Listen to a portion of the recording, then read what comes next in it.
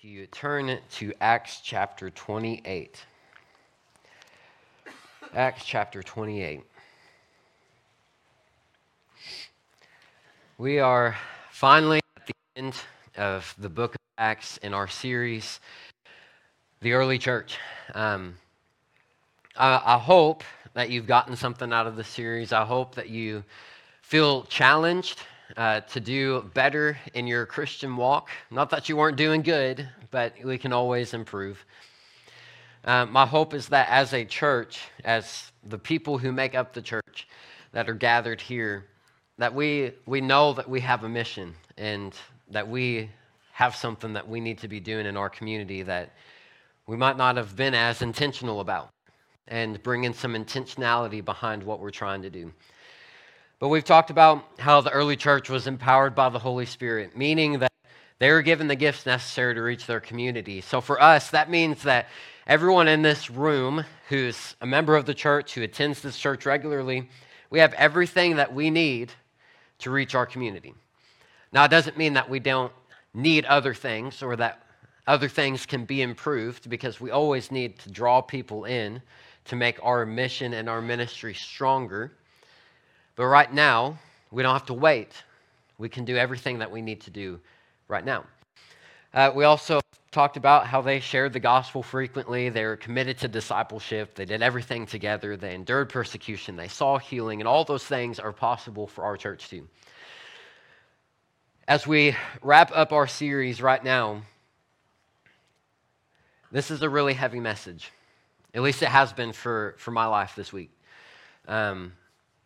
So, as Jackie would say, strap up your steel-toed boots. Because if it hits you the way that it hit me this week, some of you might not be able to walk out of here. And I say that lightheartedly, but also to be serious. Because this is going to be a hard message for me to preach. But I think it's the truth, and I believe that this is where God has been leading us through this series. So, if you just walked in and you haven't been coming here, I'm sorry that this is what you walked in on, but just bear with me. If you would, look at Acts 28. We're going to start in verse 23. I'm just going to read the last part of this chapter. They arranged to meet Paul on a certain day and came in even larger numbers to take place where he was staying. He witnessed to them from morning till evening, explaining the kingdom of God, and from the law of Moses, from the prophets, he tried to persuade them about Jesus. Some were convinced by what he said, but others would not believe. They disagreed amongst themselves and began to leave after Paul had made his final statement. The Holy Spirit spoke the truth to your ancestors when he said this through Isaiah the prophet. Go to this people and say, you will be ever hearing, but never understanding. You will be ever seeing, but never perceiving. For this people's heart has become callous. They hardly hear with their ears. They have closed their eyes. Otherwise, they might see with their eyes, hear with their ears, understand with their hearts, and turn, and I would heal them. Therefore, I want you to know that God's salvation has been sent to the Gentiles, and they will listen. For 2 years, Paul stayed there in his own rented house and welcomed all who came to see him. He proclaimed the kingdom of God and taught about the Lord Jesus Christ with all boldness and without hindrance. If you would pray with me. Heavenly Father, as you give me this opportunity to speak your word, Lord, I pray that you would speak through me.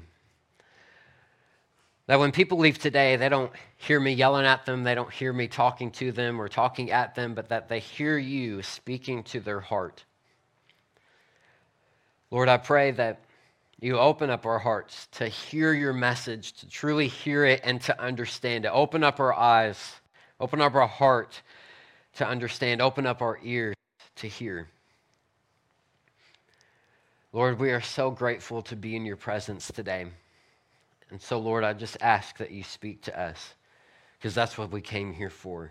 We came for that so that you would speak to us through the pastor. And Lord, as the pastor, speak through me, as you always do. It's in Jesus' name we pray. Amen. So there's a thing that is very common in movies and TV shows and in books. And it's just the way, because all of them are written, they start written, they have a script.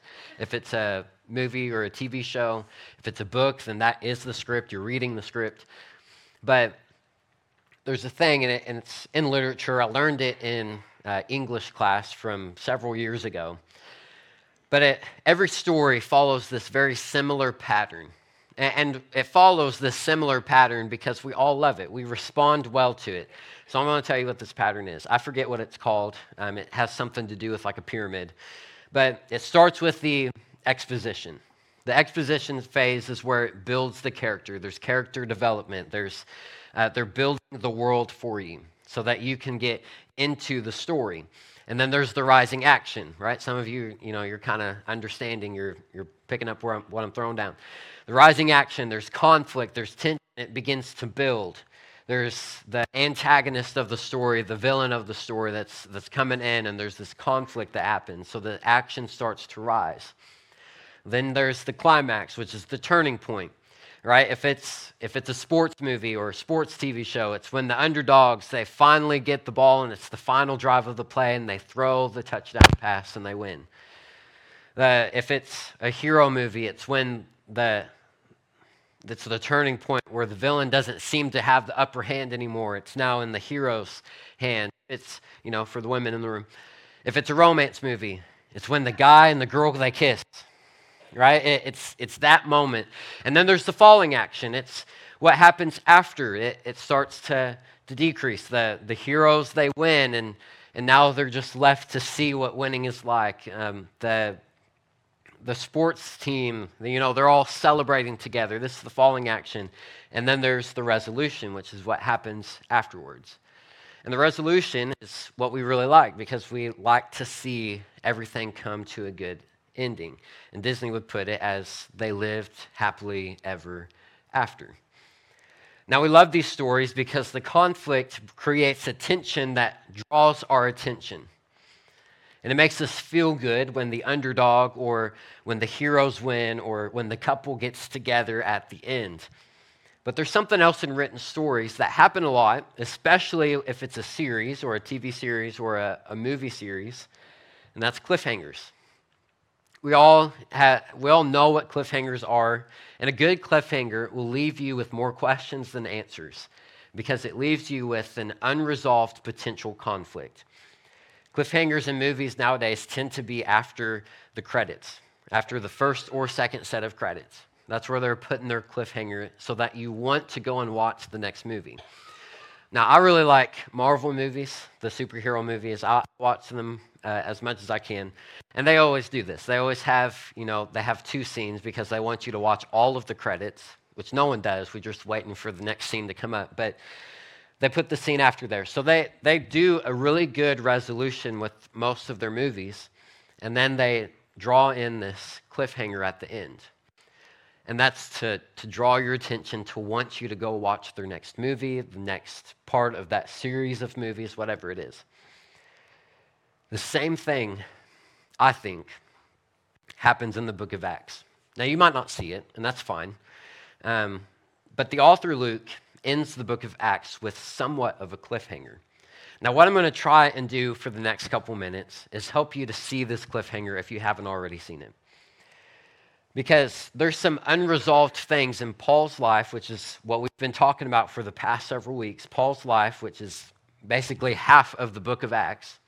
There's unresolved things that we don't know what actually happens. So here's one. We don't know. We don't get to see. Luke doesn't write about it. None of the New Testament talks about what happens to Paul after Rome.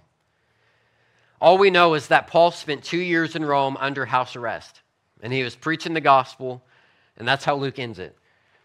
And we're kind of left with, well, what happened to him? What happened after the 2 years? Now, to put this in a little bit of perspective, imagine what your favorite TV show is, right? Think of like a murder mystery or something. And your favorite main character gets arrested for murdering someone that they didn't murder, right? They get all set up and they go on trial. They get arrested for this. And at the towards the end of the movie or the TV show, it's the series finale, right? This is how they're just going to end all of it.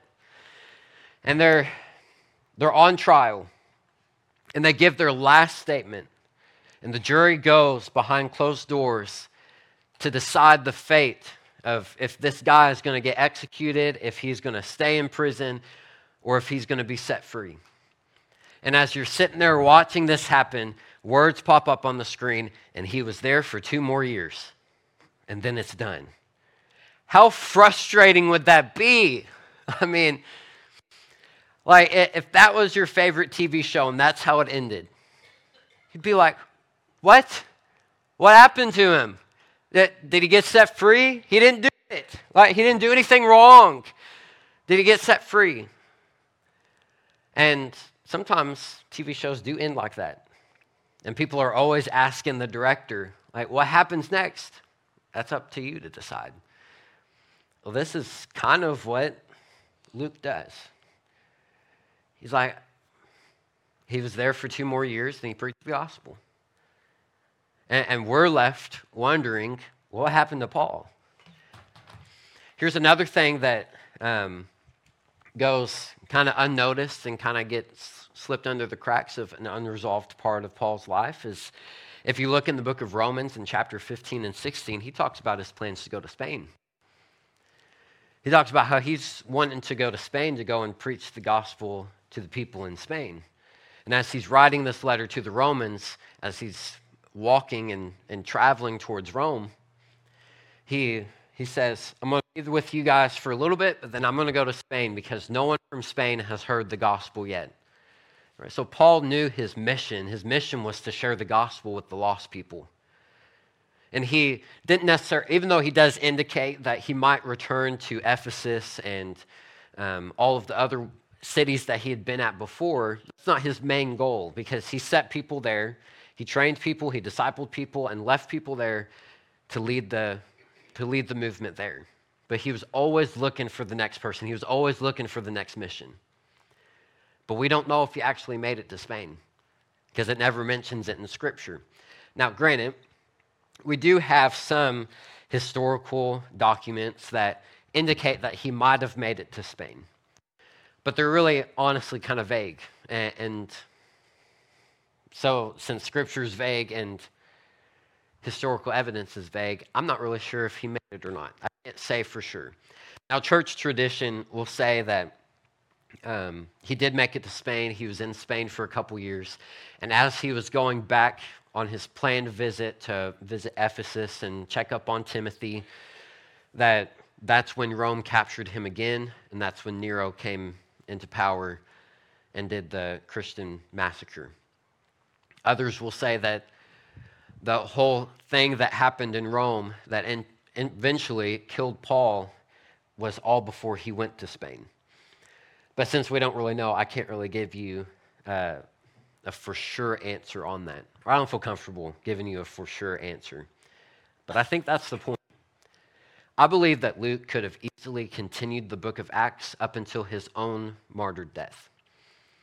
I think that he chose to end the book of Acts with an open-ended statement. And that statement is this.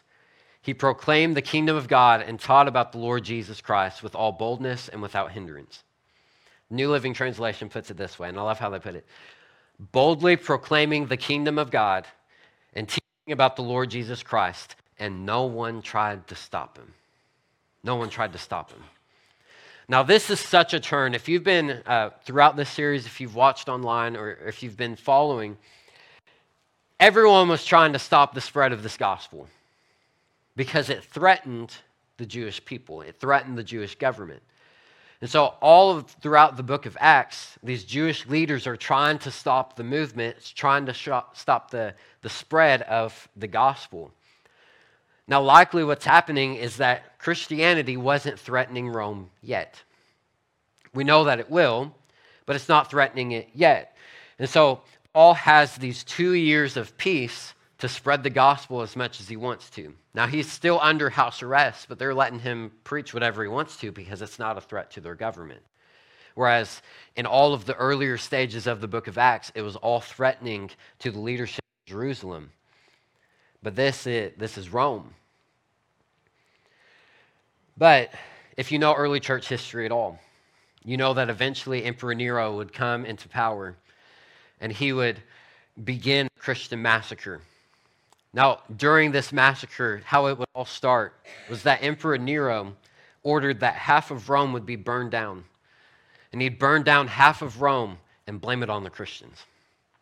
He said the Christians burned down our city, to start an uproar within the city so that everyone that was a citizen of Rome was wanting to kill these Christians too. And it honestly included some very graphic ways that they killed Christians, two of them including, I'll give you two examples. One of them was that they would take wild animal skins and sew it onto Christians. And not just like, putting it on, like covering them, like sewing it on to where if they took off these animal skins, their own skin would come off too. And they would starve dogs and wolves and other animals until they were almost about to die from starvation, and they'd throw them in a ring with them, and they'd be eaten alive.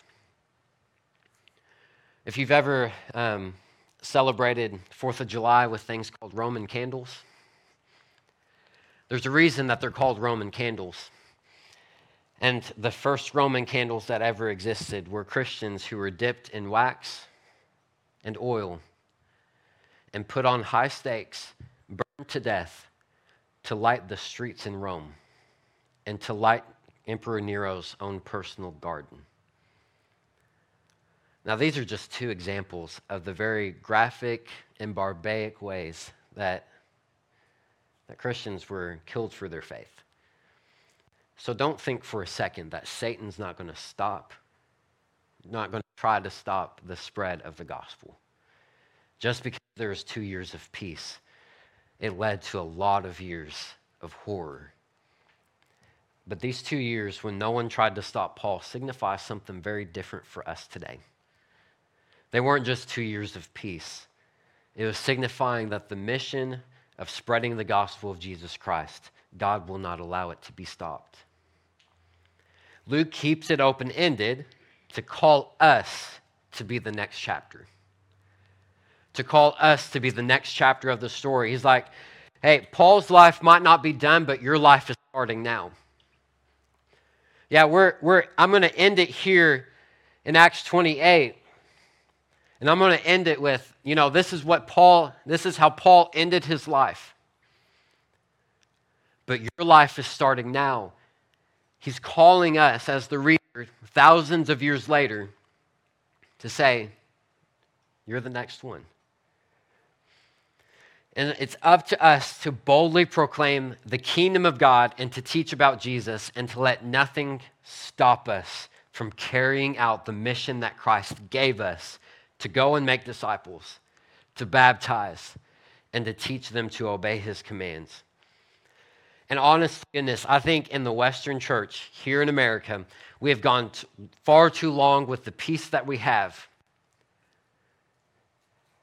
where sharing the gospel isn't a priority anymore. Where discipling others isn't a priority anymore. It's all about getting people into the church just to hear some preacher preach and then leave and go and live your life however you want to.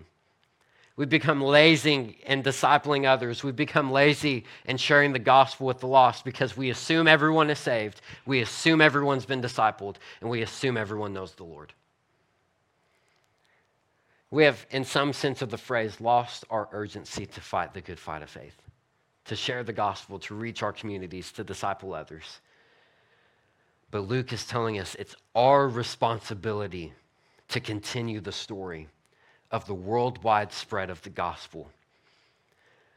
Now, if you do know early church history, you know that even after all of the persecutions, the gospel never stopped spreading.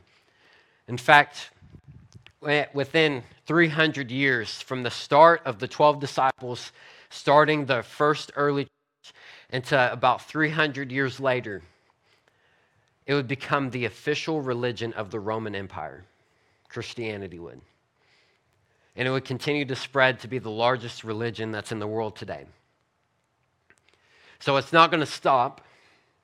God's not going to allow it to stop. But the question is, do you want to be a part of that story? Do you want to be a part of the story of continuing the global reach of the gospel of Jesus Christ? Now, I don't want necessarily any answers or confessions right now, but if I ask you, and I want you to reflect on this question, how are you continuing the work of the book of Acts? Think about it for a minute. For your own personal life, how are you continuing the work of the book of Acts? Now, to help you kind of formulate an answer, I have two other questions for you. Because these are two very main themes in the book of Acts that happen throughout the whole thing. When was the last time you shared the gospel with an unbeliever? And who are you currently discipling? If you're a believer, who are you currently discipling? Now, I know if you're a parent, you should be discipling your kids. And that's kind of an easy answer. Well, I'm discipling my kids. But again, I ask, who are you discipling outside of your kids?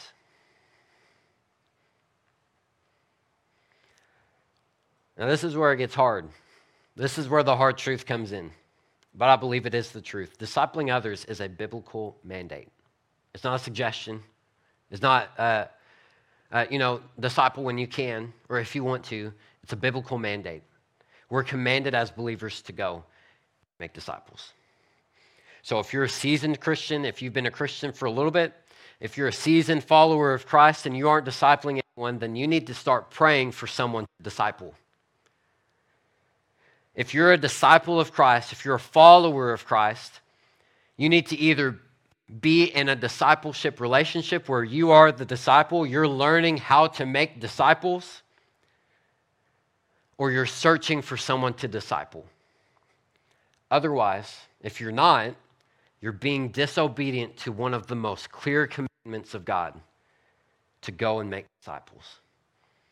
James chapter 4, verse 17 says, if anyone then knows the good they ought to do and doesn't do it, it is sin for them. If you know that you should disciple someone and you don't, it's sinful. If you know that you should be sharing the gospel with someone and you don't, it's sinful. I don't say these things to put you down, to put you to shame, because I'm guilty of it too. I'm guilty of those same two sins.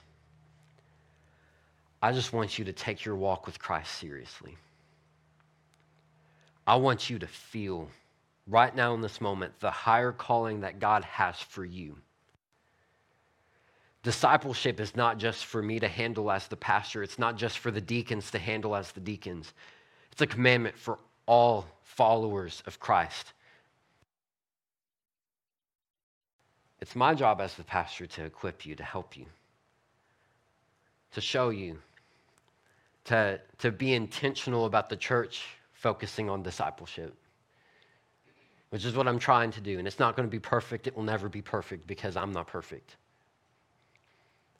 But if discipleship isn't a church effort, then discipleship will never happen and this church will die.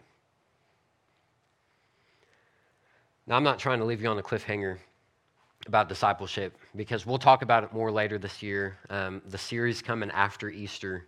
We're ending this one. We've got Palm Sunday and we've got Easter Sunday. The series right after that, after Easter Sunday.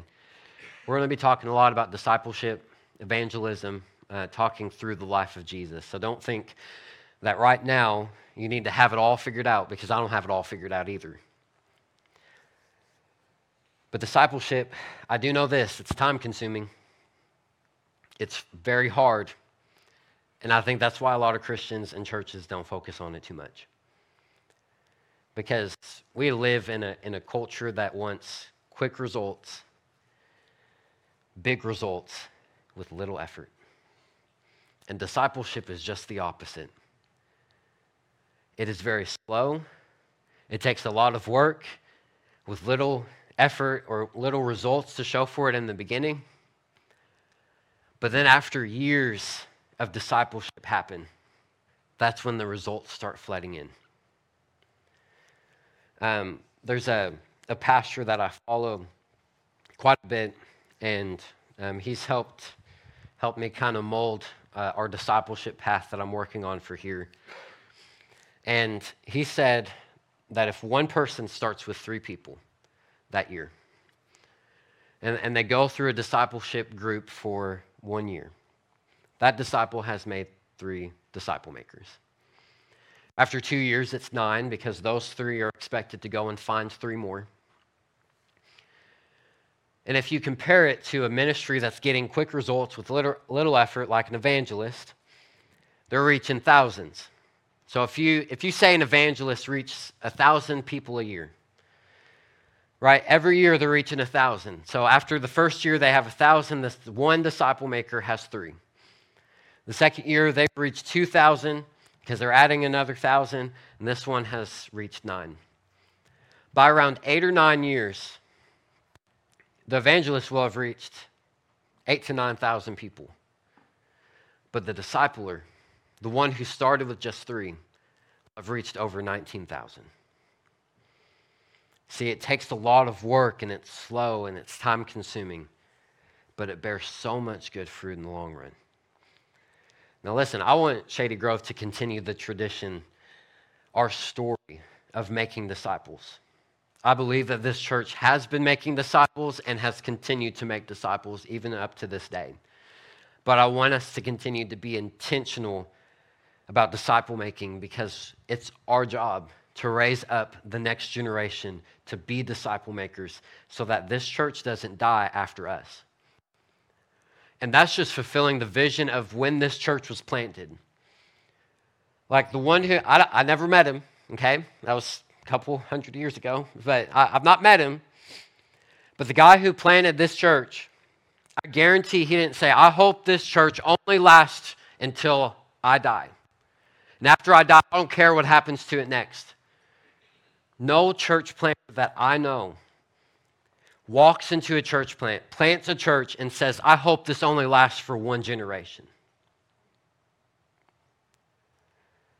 But generations later, believers will say, I don't care what happens after this generation. I don't care what happens after I'm put in the grave. I want to instill in you that I want this church to survive 300, 400, 500 years from now. But it starts with us being intentional about discipleship. Because if we raise up a generation of people, of believers who want to disciple others, who have an urge to fulfill their calling and their purpose of God to make disciples, then it will continue for generations to come. Every year, thousands of churches close their doors because they let go of 2 things, evangelism and discipleship. Thousands. I think last year there was over 15,000 churches that closed their doors. I don't want to see Shady Grove be one of them. It takes more than just new conversions. Even though we celebrate with new conversions, it takes more than that. It takes us as a church to intentionally teach others to obey the commands of God and to model good Christian behavior to them through discipleship. So as we sing this last song, I know this has been a heavy message, but I want you to feel free to come up to the altar. I want you to feel free to pray wherever you are. I know, that's not really a big altar that we have. It's just a front step. But I want you to take this moment as we're singing this last song to just pray to God to send you to someone to disciple. Pray for God to send an unbeliever into your life to share the gospel with them. Pray to God, send me so that I can go and fulfill my purpose. And sometimes discipleship, it's not this clear-cut process. Sometimes it happens organically. Sometimes it happens with mature Christian believers just coming together and reading God's word together and learning how they can disciple younger Christians. So don't think if someone walks up to you and says, hey, do you want to be in my discipleship group? Do you want to be a disciple of me? Don't take offense to it, because sometimes it's just people coming together in smaller settings and sharing about what God has done and holding each other accountable. But as we sing this last song, I just want you to pray that God would send someone in your life that you can disciple, that he would send someone in your life who you can share the gospel with, and pray for God to send you to continue his story, to be the Acts 29 as we sing.